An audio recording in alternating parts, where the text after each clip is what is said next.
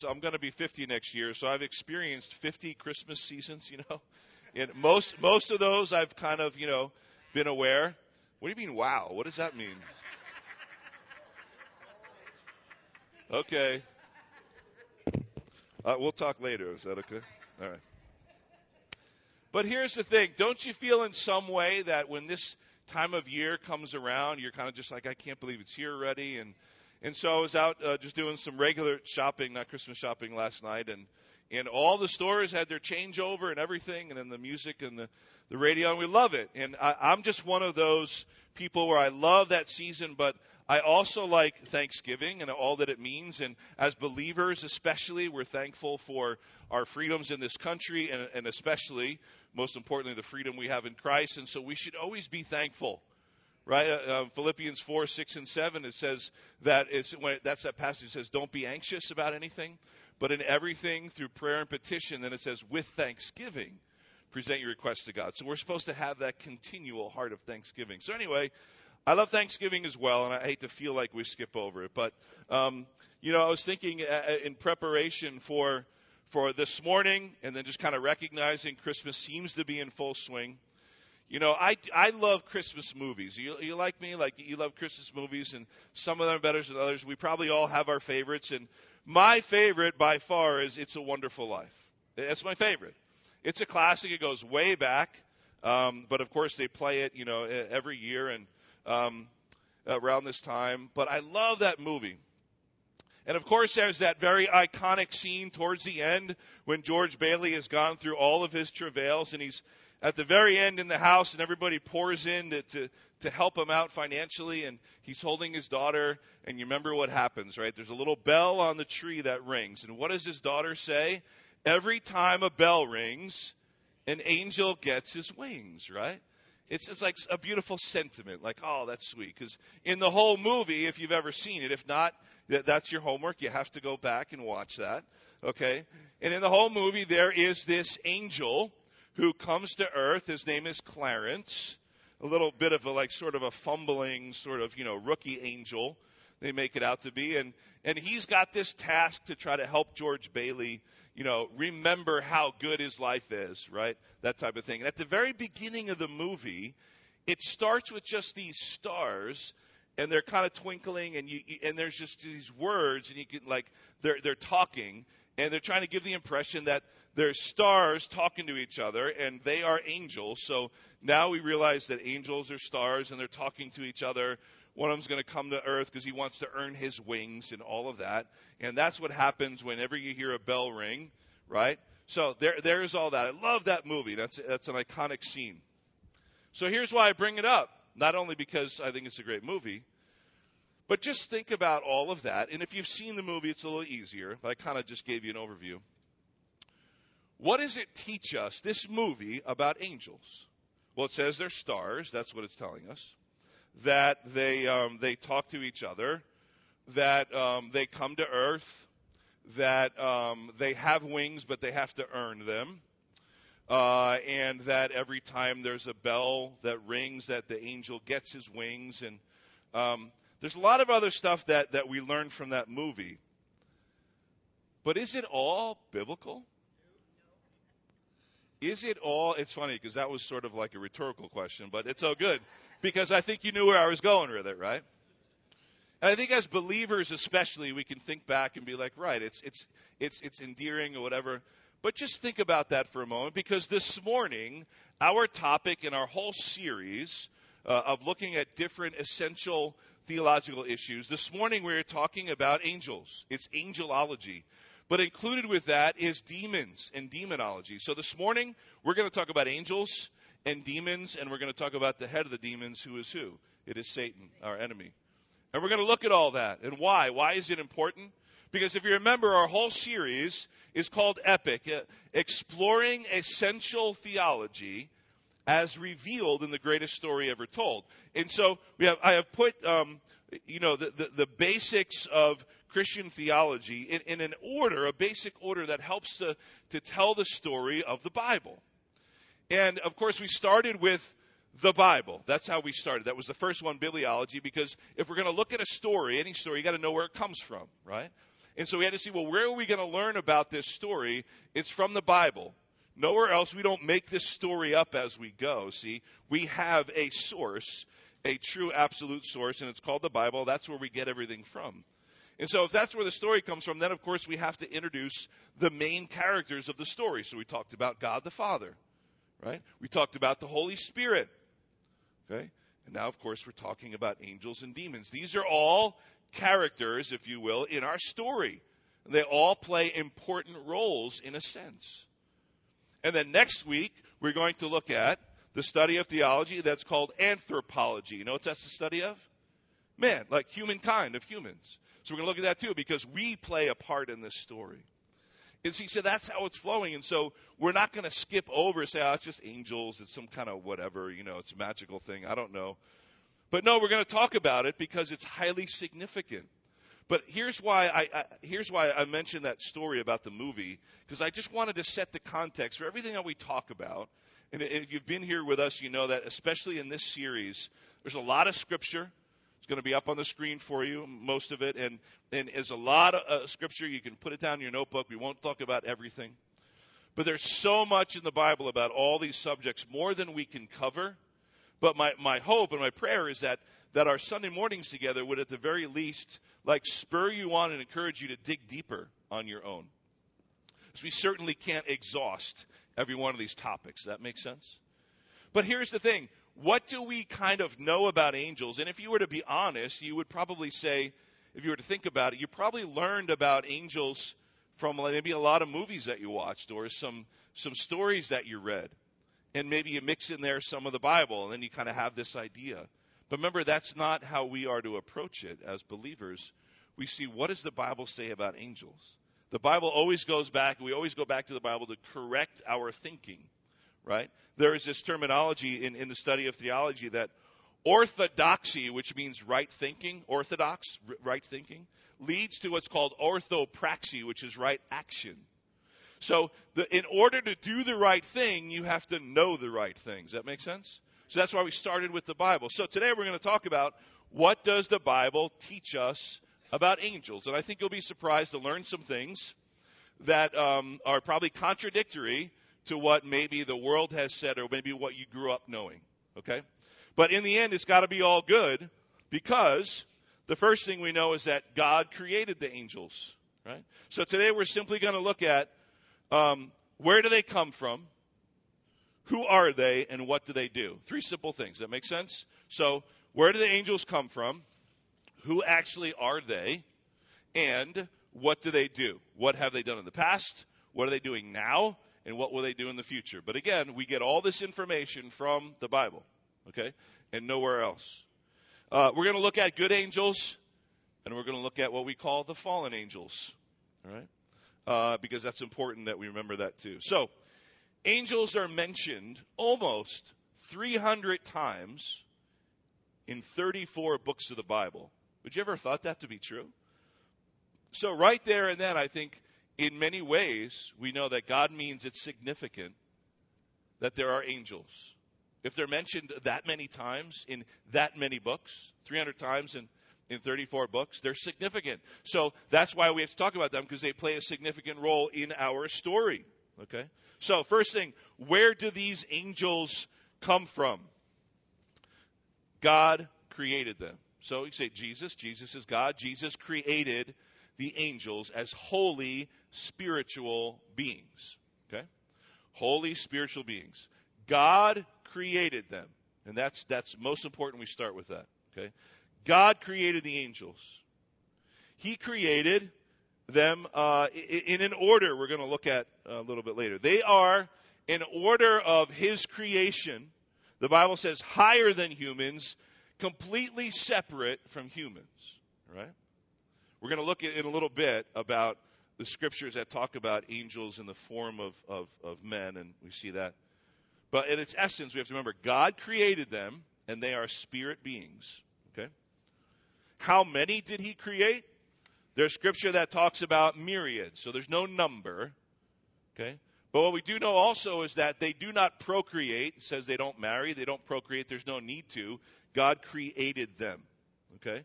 They are directly created spiritual creatures. Does that make sense? Okay. And so the same amount of angels that existed when he created them exist today. Hebrews 12:22. You have come to Mount Zion and to the city of the living God, the heavenly Jerusalem, and to innumerable angels in festal gathering. So they're wearing something, okay, heaven. There's plenty of scripture that kind of describes what they wear. We'll look at that a little bit. But it says myriad or innumerable angels. Okay, so that's the first thing. God created them. They are holy. He created them as holy. I should say it that way. He created them as holy spiritual beings. Okay, they do not have flesh and blood like us in the way that he created them. Colossians 1:16. For by him, we're talking about Jesus, of course, for by him all things were created in heaven and on earth. Did you ever think about that? We think about creation, we think about what we see around us. Remember, the Bible tells us that he created everything in heaven and on earth. Okay? So I believe that's angels as well, because angels are in heaven. So he created them.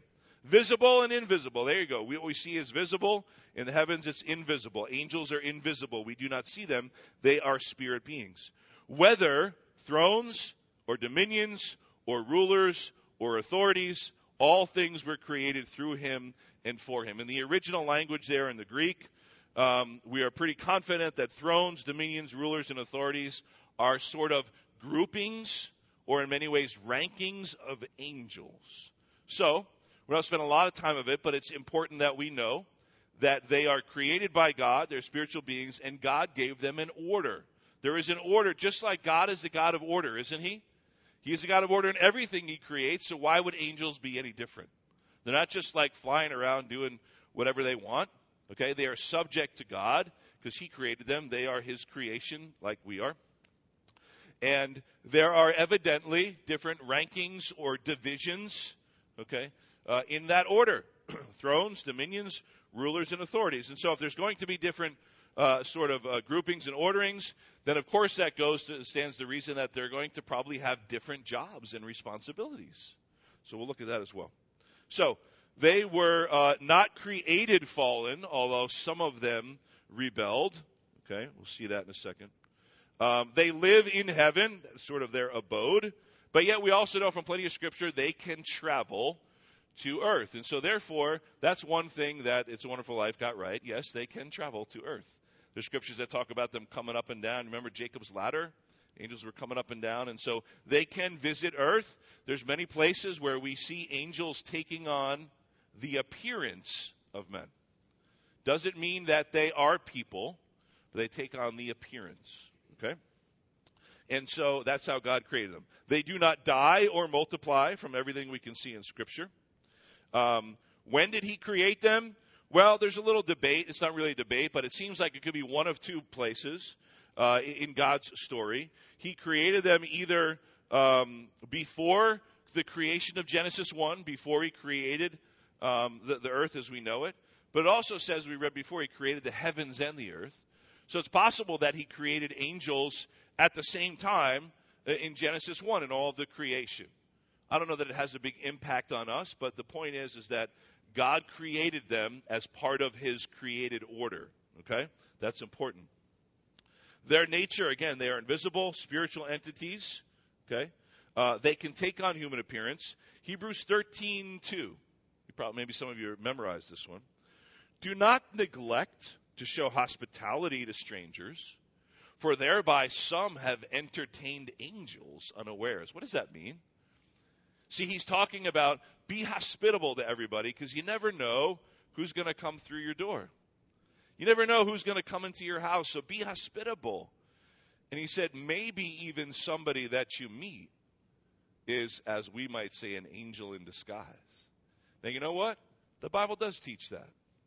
What does it look like exactly? I don't know. But we have seen in Scripture, plenty of Scriptures, Old and New Testament, that show angels appearing as humans, as men. Okay? Doesn't mean that they are, but they can appear. That's one of the things that God has given them the ability to do. All right? So that kind of leads us into this, and we'll talk more about that. Who are they? So we know that they're created beings. Okay? They live in heaven, but they can certainly travel to earth. Isn't this amazing that God teaches us? We don't always think about angels, but this is a special order of beings that he created, and these are some of the things they can do. Right? So who are they? Let's start with the good angels. Okay, the good angels. Right? Why are they good? Well, we'll see that too. It all unfolds. The word for angels in the Hebrew, so remember the Old Testament was written predominantly in Hebrew. The word in Hebrew for angels is molech. And why do I mention that? Because that word is pretty much means messenger. Right? There is the very last prophet of the Bible. Remember who that is? Malachi. Right? The old joke is he's the only Italian prophet, Malachi. Right? We got that. And so Malachi, the name Malachi is a derivative of molech, which means messenger. Malachi was a messenger. He was a prophet. So we know that, and also in the Greek, there is the word that also gives where we get the word evangelize. In the Greek, that word evangelize, which means to share, to present a message. It's the same one. So in the Greek, that word that's used for angel has that connotation of delivering a message, like evangelize, like when we present the gospel to people. And the Old Testament, the same thing, messenger. So that kind of gives us a little bit of idea about who they are. They are messengers. They're often seen as messengers in Scripture. It's one of their main characteristics, right? Holy servants of God. So they're messengers. They do not deliver their own message. They deliver God's message. I probably can't say that strongly enough. They don't have their own truth separate from God. Remember, they are created beings. That's why I started with that. So they are subject to God and his word and his will, just like we are. But they are used as messengers. God employs them and deploys them to deliver his word, his truth, and his message. So all throughout Scripture, anything the angels ever did, okay, was completely in the will of God, because it was God's message that he said, deliver this to them. And it always pointed people back to God. Just kind of file that away for a second. We're going to come back to that. The fact that they speak God's truth, and they would never deliver a message to somebody that we see in the Old and New Testament that was apart from what God wanted. And they always, in every instance you see angels saying something, they always brought people back to God or back to Jesus. Okay? They were to glorify him. Okay? That's why we're created as well, to bring him glory. So look at this in Matthew 24:36. Okay? This kind of tells us that they are limited. They don't know everything like God does. But concerning that day and hour, this is Jesus talking about when he's going to return.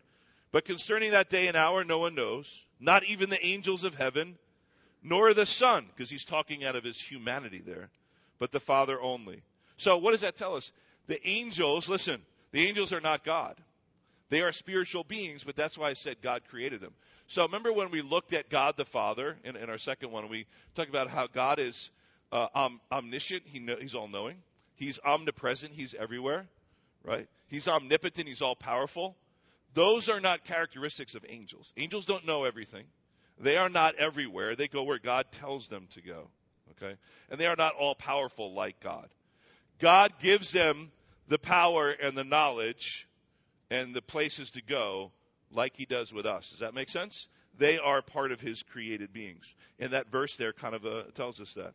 And elsewhere, we won't look at it, 1 Peter 1:12, it says they're watching us. It's a little weird. They watch us. Why would angels watch us? Because remember, they're not all-knowing. So angels are learning. I think they want to learn about what God is doing with his church. They want to learn about this thing called grace and forgiveness, right? And so they are learning from us, and they are watching us, okay? They are ordered groups. I mentioned that before. Colossians 1:16. He created all things, right? Whether thrones, dominions, rulers, or authorities. Okay. Elsewhere, it talks about in Matthew 26. We won't look at it. He talks about several legions of angels that Jesus said he could command. And Jesus is like, if I wanted to, I could command legions of angels.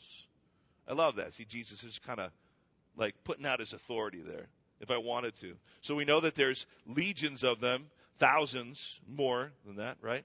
And but God, Jesus, is in control of them. Okay, some of them have names. You're wondering when I was going to get to that. Did you know that in the Bible, when it talks all those about 300 times or more in 34 books, it talks about angels. We have 3 names for angels. The first one we see is, I don't know if it's the first one, but one of them is Lucifer. We're going to talk about him under the subject heading of fallen angels. So who is Lucifer? Satan, the devil. We're going to look at his names in a second. I want to start with the good news, okay? But we're going to end with good news too, so don't worry about that. You will leave feeling good. That's my hope and my prayer about that. We sang about hope, right? We're people of hope, so we're going to leave feeling hopeful. That's the idea, okay? So 3 names. So Lucifer, okay, he's a named angel. How about Michael? Michael called an archangel. Again, there is an allusion to the fact that there are a hierarchy, that there are sort of different orders of angels. Michael is called an archangel, used often by God. And who's the other one? Gabriel. Gabriel was like a great messenger. Gabriel showed up at some really important times in history. Didn't he visit Mary? Right? I think it was also the angel that visited John the Baptist's mother, right? And so the angel Gabriel played a big part. So those are the only 3 names that we have. We have Gabriel, Michael, and Lucifer, right? They are also called, in the Old Testament, we see this in Job, they're called sons of God. In Revelation 12, they're called stars. And so one of the things the movie's got right, the morning stars, okay? So they are called stars. They are not actual stars. You see what I'm saying? So when you look at the stars in the heavens, it's like that's not an angel, but they are called stars. They can have that appearance, like there's a reason that God does that, okay? Just like sons of God, right? Created beings. They have personality, all right? They have a personality. And so, which means this. Normally, personhood or personality means you have 3 things: intellect, emotion, and will. Okay, intellect, that they know things, but they can learn because they're not perfect. They're not all-knowing. They have emotion. We see in Luke 15 that it says that every time a bell rings, an angel gets his wings. No, it's not what it says in Luke 15. What does it say in Luke 15, right? You would think so if we just didn't look at the Bible, right? In Luke 15, when someone gets saved, what do the angels do? They rejoice. So they have emotion. They love it. And they have a will. Why do they have a will? Because they have to obey God. There are some that disobeyed. We're going to look at them in a second. Psalm 103:20. Bless the Lord, O you his angels, you mighty ones who do his word, obeying the voice of his word. So angels have to obey God too, which means they have a will, and they can choose to obey him or not. Right? They had a choice to rebel with Lucifer. We know from other parts of Scripture that Lucifer, who we also know as Satan the devil, we'll talk about him in a minute, that he was probably the greatest of all of God's creations. He's described as beautiful. There are angels that had a choice to rebel against him. Okay, angels talk to people in the Bible. They talk to Mary. They talk to shepherds on that night, right? Here's an interesting thing, though. We don't always think about it. Salvation is not open to the fallen angels or even the good angels. They are already holy. Remember, they were created holy, but they have a will to choose. But salvation, like that's open for us, is not open for them. It's interesting. There's a lot of scriptures that talk about that. Won't get into that too much, but it's not like we can pray for the salvation of demons. Does that make sense? Like that is set in stone from the beginning, from that moment that there was rebellion. Again, it's important to know that the Bible, if nothing else, the Bible has a lot to say about angels. So that's why I say way more than we can cover on a Sunday. Go back and read more and do some more studying. Do a devotional on angels. Okay, they're stronger than humans. Remember, who rolled the stone away from the tomb? Angel did. Angel did. Okay.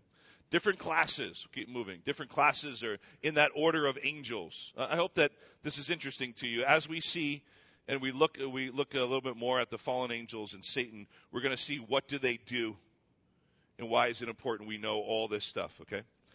Different classes of angels. Cherubim and seraphim. You've probably heard them mentioned before, right? Cherubim, Genesis 3:24. Remember when Adam and Eve sinned and God cast them out of the garden? It says he drove out the man, and at the east of the Garden of Eden, he placed the cherubim and a flaming sword that turned every way to guard the way to the tree of life. So it seems like the cherubim, first of all, it says they have wings. So we don't know that every angel has wings. It doesn't say that. But it says the cherubim do. It also says the seraphim do. Why do they have wings? I don't know. But if they're spirit beings, do you think they need wings to fly around heaven? Anyway, think about it. That was sort of an open-ended question, okay? But here's the thing. If God put the cherubim as a special order of angels to guard the Garden of Eden and the tree of life, it seems that they stand in the presence of God and somehow guard his holiness. They are sort of put into action to guard God's holiness. So they have, that order of angels have a special sort of calling and appointment. Okay.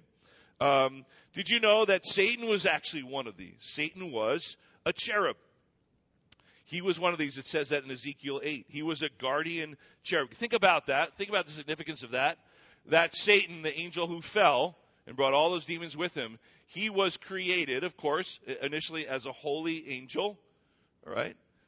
Probably the head of the order. He was a cherubim, and he was tasked to guard the holiness of God. Let that sink in for a minute. Satan was originally a guardian of God's holiness. Now what does he want to do with God's holiness? He wants to rob God of all of the holiness that he deserves, all of the worship and praise. Do you see that? Do you see how far he fell? How about the seraphim? Isaiah 6:2. Isaiah talks about this. Above him stood the seraphim. Each had 6 wings. They have wings too. And 2 he covered his face, and with 2 he covered his feet, and with 2 he flew. They're ones that say, holy, holy, holy. We see that in Scripture, in Revelation. The Hebrew word for seraph, where the word seraphim comes from, it means like burning. So somehow it seems like, especially because we know that they're saying holy, holy, and holy, that they are somehow a part of worshiping God. So there are angels that have kind of been tasked by God to help worship, and they are the seraphim, because their name means burning. If you look in the Old Testament, part of worship was burning incense. Why was that symbolically significant? Because the incense, what happens when you burn a candle, you burn incense? The smell, the smoke, it rises, and it goes up to God. So somehow the cherubim are involved, it seems, in worshiping God, leading the worship, directing the worship in heaven, burning like incense, bringing the worship up to God. Okay, cherubim and seraphim. How about Michael? Michael was called an archangel. Daniel 12:1. At that time shall arise Michael. He's called the great prince who has charge of your people. So Michael is called a great prince. And somehow we always seem to see Michael in relation to the people of Israel.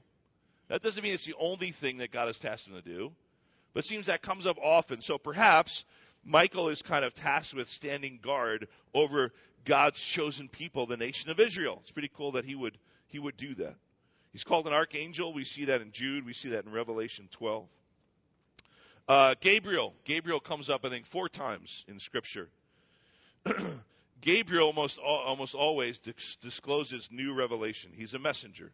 He is the one that brings the prophecy of the end times to Daniel. At the very end of our study, we're going to look at eschatology. We're going to talk about something you've heard of, the 70 weeks prophecy in Daniel. Who brings that to Daniel? The angel Gabriel. Okay. Luke chapter 1, he brings information, a message of John the Baptist to Mary. So a little bit about that. Now, here's where we want to land our few minutes left together. What do? In the past, we'll kind of go through this quickly. The good angels, right?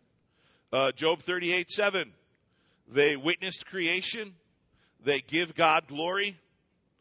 They are instruments also of bringing judgment. Genesis 19. They warned Lot of the destruction of the city. Okay? They helped to mediate the law of Moses, which means somehow God used the angels to help get the law to Moses. Right? They announced the birth of Jesus, Luke chapter 1. They strengthened Jesus after the temptations, Matthew 4. They announced the resurrection of Jesus, moved the stone away. So they were there at the birth and at the resurrection, and also at the ascension of Jesus. How about that? We probably skip over that. The angels were there proclaiming the birth, right? The resurrection and the ascension of Jesus. So yes, they helped Jesus a lot. They bring messages to God's people. All that we see that they did in the past. What are they doing now? Why is it important to us? Hebrews 1:14 says they are ministering spirits. So the angels still exist. God is still using them to work in our lives. Did you know that? Are they not all ministering spirits sent to serve for the sake of those who inherit salvation? Isn't that beautiful? Who are those who inherit salvation? Believers in Jesus Christ. Christians, the church. So, they are sent as ministering spirits. We need ministering to, right? God does it, but he can often use angels because that's his will. He wants to. We can't say why. Why would he do that? Does he need to? No, he chooses to. Does he need to use us to proclaim the gospel and tell our friends about Jesus? No, but he chooses to, right? Angels protect believers. How about Psalm 34:7? The angel of the Lord encamps around those who fear him, and he delivers them. So the angels protect us and can help to deliver us. But remember, it's all what comes from God. They don't do these things on their own. Okay? It mentions that elsewhere too. So, how about this? Like in the movie, do we have guardian angels? Some of you are thinking, yeah, just don't give me a Clarence, right? I don't want some rookie looking after me. I got too many problems in this life, right? But you know what? There's not enough, I think, in Scripture to say definitively, yes, we have guardian angels, but I think there's enough to say we probably do. It's in Acts 12 when we see Peter being ministered to, broken out of prison. It says his angel. It said it's his angel. So there's reference to like it's his angel that did it. Okay? So perhaps we have a guardian angel that God uses. Okay? We don't pray to angels, and angels don't have their own will and their own word and their own truth. It's all what God tells them to do on our behalf. Does that make sense? Great. They deliver answers to prayer. In Luke 16, it talks about how at death, angels take a soul to heaven. How about in the future? Isn't that beautiful? How about in the future? I'll just list these. Angels, they come with Jesus at the rapture. They come with Jesus at his second advent after the tribulation when he's coming to set up his kingdom. The angels are there with him. So, we're going to talk about this in eschatology, but as we would believe and teach here, that the next thing to happen in God's timeline in this story is the rapture. When he comes back for his church, the carrying away of his church, he's going to use angels to help with that. That's kind of a big job, right? I guess he's going to use some angels to do that. And then when he comes back after the 7-year tribulation, when he comes back actually to earth to rule and to reign for 1,000 years, he comes back with his angels. But you know that we're going to come back too? Let me put some truth into that, though. Here's the thing. We do not become angels. I hate to kind of break that news to you. I don't think you're going to have wings. I guess when you get to heaven, you could ask God, can I get some wings? That's right. But here's the thing, church, right? That's an important thing. Angels can take on the appearance of people. But when we die, we do not become angels. And I'm glad for that. Hallelujah. Because elsewhere, God says we're going to get some glorified bodies. We're going to get our own bodies, separate from what the angels are doing and how he created them. Remember, he created them specific creatures, so why would we then all of a sudden morph into being angels? It's not biblical. It doesn't happen that way. Okay? And that's not bad news. That's the news of Scripture. But that should remind us of how good God is. Okay? And so people don't become angels. We don't pray to them. They don't become angels. Angels have existed since God created them way back when. Right? Did you know, it says this in 1 Corinthians 6:3, I think we have this one. Do you not know that we are to judge angels, how much more then matters pertaining to this life? When Paul is talking to 1 Corinthians, he's talking about, hey, there's going to be rewards in heaven. And, they kind of matter as what we do now with this life. So let's be focused on what's happening in this life. But do you know how important you are to God? That even though the angels were maybe more powerful than us, have all these abilities, spirit beings, it says when we get into heaven, that we as God's church are going to be able to judge angels. What does that look like? I don't know. Why is it important? I don't know. That's up to God. All I can tell you is what Paul says here. Okay? That's going to be a part of what we do in the future and how they're relating to us. The angels are involved in the tribulation judgments. If you read through Revelation, okay, the angel sounds a trumpet. It seems like they kind of empty the bowls in the bowl judgment. So they're part of that.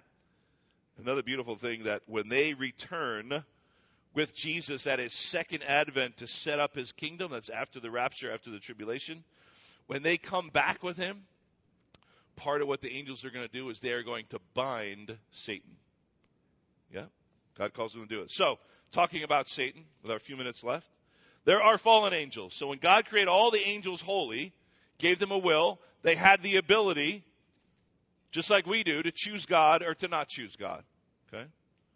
And there was a number of them, it seems to be like it was a third, okay, that chose to rebel against him, against God. And so we have Satan, the one who led that rebellion. We're going to talk about him now. Isaiah 14, 13 to 14. It shows his pride and his downfall. You said in your heart, we believe that this is really talking about Satan. You said in your heart, I will ascend to heaven. Can you picture Satan thinking this? He's was the closest to God in a way in our understanding. I'm going to ascend to heaven. I'm going to be above the stars of God. I will set my throne on high. I will sit on the Mount of Assembly in the far reaches of the north. I will ascend above the heights of the clouds. I will make myself like the Most High. Do you notice what was happening there? He kept saying, I. We kind of do that sometimes too, right? I'm going to do this. I'm going to do that. Why do we do that? Well, look at what the very first sin was. It's all pride, isn't it? It all comes from pride. And that's what led Adam and Eve to sin in, pride. The root of all of that sin, right? And so there was Lucifer. We also call Satan and the devil an evil one. He was a cherub, and he was called to guard God's holiness. But he said, you know what? I can be holy. I can be holier than God. So he chose to rebel. Let's look at him just quickly. So his names, we see Lucifer. You know what that means? Light bearer, angel of light, morning star. 2 Corinthians 11:14 says that. And no wonder, for even Satan disguises himself as an angel of light.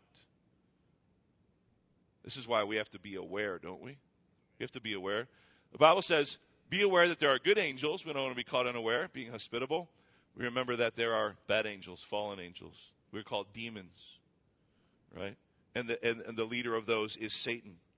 And so he can appear as an angel of light. That's why we always have to start with God's word. Something that people are telling us, we say, oh, it's got to be from God. Why? If whatever you hear from a person, if it is perhaps the evil one appearing as an angel of light trying to deceive us, we always go back to God's word and say, did God teach us this? Right? Because an angel, a true angel, would never direct us away from God or his word. Amen? So, Satan, called Lucifer. We also call him Satan. I've been saying that. So, Lucifer means light bearer, angel of light. Satan means adversary or enemy. We have an enemy, church. Zechariah 3:1. It says, then he showed me Joshua, the high priest, standing before the angel of the Lord, and Satan standing at his right hand to accuse him. He is an accuser. He is our adversary, our enemy. We also call him the devil, it says elsewhere. Devil is even a stronger name for accuser. It really means slanderer. Do you know what slandering is? Do you know that you can go to jail for slandering? I mean, that's like a criminal offense. That's part of what Satan does. He accuses us before God. Matthew 4:11 says it. Then the devil left him, and behold, angels came and were ministering to him. I'm not sure why I put that there. Oh, I know why. It was kind of like I probably should have put more of the passages. Do you remember what Satan was doing with Jesus in the desert? He was tempting him, wasn't he? And then it said angels came and they ministered to him. So we're grateful for that. But what was happening, so you had the bad angels, you had Satan, who was trying to deceive and accuse, right? Jesus. And then, of course, Jesus, how does he defend? How does he withstand? The Word of God. The Word of God, right? But then we see immediately after the temptation, the good angels come in and they minister to Jesus. I think that's why I put that in there. It also says it in John 8, John 10. You can look at those as well. There are titles for Satan. He's called the evil one, the accuser of believers in Revelation 12. He is called the prince of this world, the prince of the power of the air. He is also called the God of the world, 2 Corinthians 4:4. The ruler of this world, John 12:31. Did you know all those things? All those names, right? These are things. The prince, what's that? Hey, it's a Q&A. It's good. I like it. Evil one, 1 John 5:19. He accuses believers, Revelation 12:10. The prince of this world, John 14:30. Prince of the power of the air, Ephesians 2:2. God of the world. That sounds weird, doesn't it? Well, our God is always sovereign forever. He's never not in control. But do you remember what Satan did to Adam and Eve when he usurped authority? Adam and Eve were supposed to have dominion over this world we live in. And they sinned against God. They chose not to follow God, just like Satan and then the demons that followed him. And so what happened? Satan took that authority away from them. So so then he sent Jesus, the promised Redeemer, because right there God said, okay, someday there'll be a Redeemer. And he sent Jesus, and Jesus was the Messiah, the promised Redeemer. But the people that God sent him to rejected him. But Jesus said, don't worry, I'll be back. Okay? He'll be back to bring it all to completion. So we know that Satan is a defeated enemy. But until then, please, church, maybe if nothing else from today, remember that we do have an enemy, an accuser, a deceiver, and he is out to rob God of glory. So when he deceives us and makes us think that we can rationalize away our sin, we are robbing God of glory. Satan knows, as we always say, Satan knows he's going down, but he wants to take as much glory away from God as he can. See? That's what he's doing. But how about the demons, those angels that were created holy that chose to rebel against God in following Lucifer? All right, Revelation 12:3, we see it. I'm going to mention them. Revelation 12:9, it says they rebelled. It says it in Jude 6, you can look at. All right, they can possess people. 1 John 4:4. Can they possess believers? No. Why? Who lives in us? Right? Greater is he who is in us than who is in the world. What does it mean, who is in the world? It is Satan, because this is his world order. So greater is he who is in us. So yes, Satan can claw at us, if you want to look at it that way. And he can deceive us and get us to rob God of glory by not worshiping him and not obeying him, right? Because we can believe the lies of the enemy. But Satan, the demon, can never possess and take full. What does possess mean? Take full control over. Cannot do that. Yes, he can do it to unbelievers. But here's the thing. Matthew 8:16, Jesus drove out the demons. We saw that happen a lot, didn't he? In his days of ministry, in his 3+ years of ministry on earth, he healed people, he worked miracles, and he cast out demons. Right? Cast out demons. Colossians 2:15, we can show this one. This is Jesus, he disarmed the rulers. Did you know we sang about that this morning? I didn't realize it was in the song we were singing. As I'm singing it, I'm thinking, we're looking at that verse today. Hallelujah. He disarmed the rulers and authorities and put them to open shame by triumphing over them in him. Isn't that beautiful? That's what Jesus has done for us. So, wrap it all up. So what? Angels are real. God made them. The Bible talks about them a lot. Some of them fell by rebelling against God, being led by Lucifer, we also know as Satan or the devil, the evil one. So we need to be aware of this truth, that we have an enemy. Now, it also cautions you this. Don't blame every little bad thing in your life on the Satan. Oh, the devil made me do it, right? Is it true we have an enemy? Yes. Can he deceive us? Yes. Could be a part of it? Yes. But perhaps also we might experience difficulties because of our own doing. Or perhaps just because we live in a fallen world. When you get sick, you get a cold, maybe you're taking your vitamin C and doing the best you could, you still got a cold. This is a foreign, it's a broken world, isn't it? And so nothing is perfect until Jesus comes back and makes it all so. But we need to be aware that we have an enemy. But God uses angels, the good angels, to help us. He uses angels to help us. Why? I don't know. All I would say is because he's good. Because God is good. He created them. He chooses to use them. Right? And so, yes, there is spiritual warfare, church. Scripture talks about it. There is warfare going on. It says in the Bible that angels, the good angels, are fighting against the bad angels. Well, I thought that the battle was won. Well, fighting is not always to the death. What are they fighting for? They're fighting because why do the fallen angels, the demons, want to fight? Because they want to thwart the will of God. They want to distract us from being obedient to God and worshiping Him. See? Demons don't like that. Somebody prayed earlier, right before we came out here.